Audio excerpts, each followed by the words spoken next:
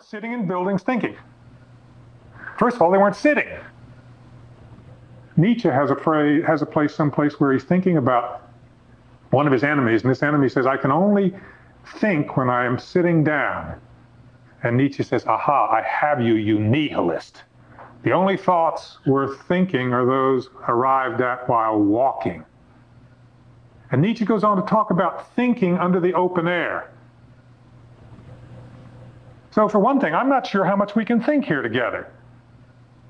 I'm going to try. And we're going to try. But we are going to be seated for the most time. We're going to be indoors. And that's a limit to thought.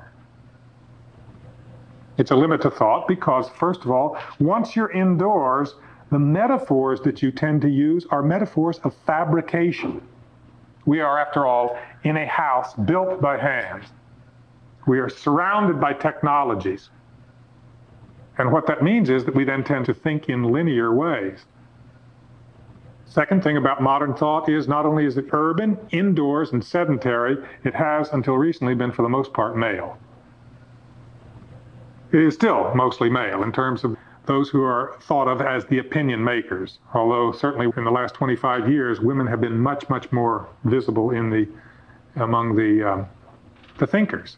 But again, which women? Largely, again, urban, educated, indoor, sedentary women, including my friend Susan Griffin, who wrote a book called Woman in Nature, but you can't get her anywhere near a spider.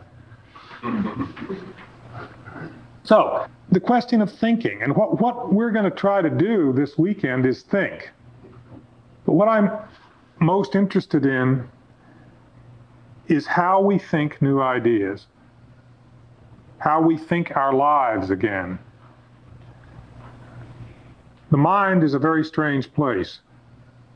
It's like a merry-go-round. Most mental activity of most people, most of the time, is repetitious. You think the same thoughts until you just about die of the same thoughts. It's what neurosis is. It's what character is. Character means that I think the way I've always thought about things. I worry about the same thing. Maybe I worry a little bit less. I see things. I'm a person of substance. I have an identity. That means I see things the same way I've always seen them. And the trick, certainly one of the tricks of our lives, is to learn how to think new, to see new.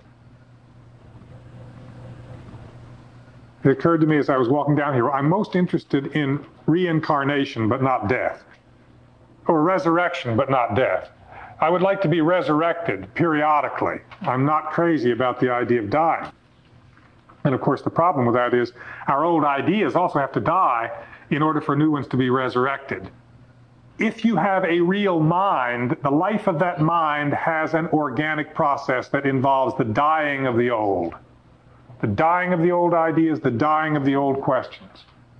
For a long time, I have this folder that just says questions on it. And it was all planned for a book of questions. I tried it the first time a month ago.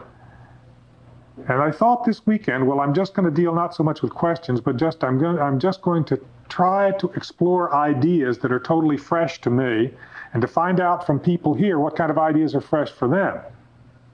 But as I thought about that, I realized that for me, any fresh-baked idea starts with a question.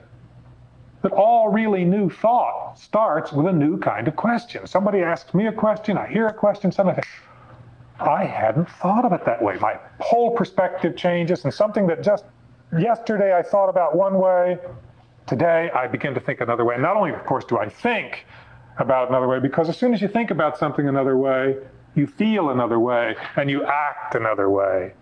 The whole world changes. So I realized that there's always this relationship for me between the question and starting out on a new exploration in terms of my own mind, my own body, and my own spirit. For instance, I came to this place, Esalen, 20-something years ago. I was a professor, and at that time I was in a Presbyterian seminary, and I was aware that a great deal that I had called discipline was mostly compulsion, and most of what I called virtue was just fear.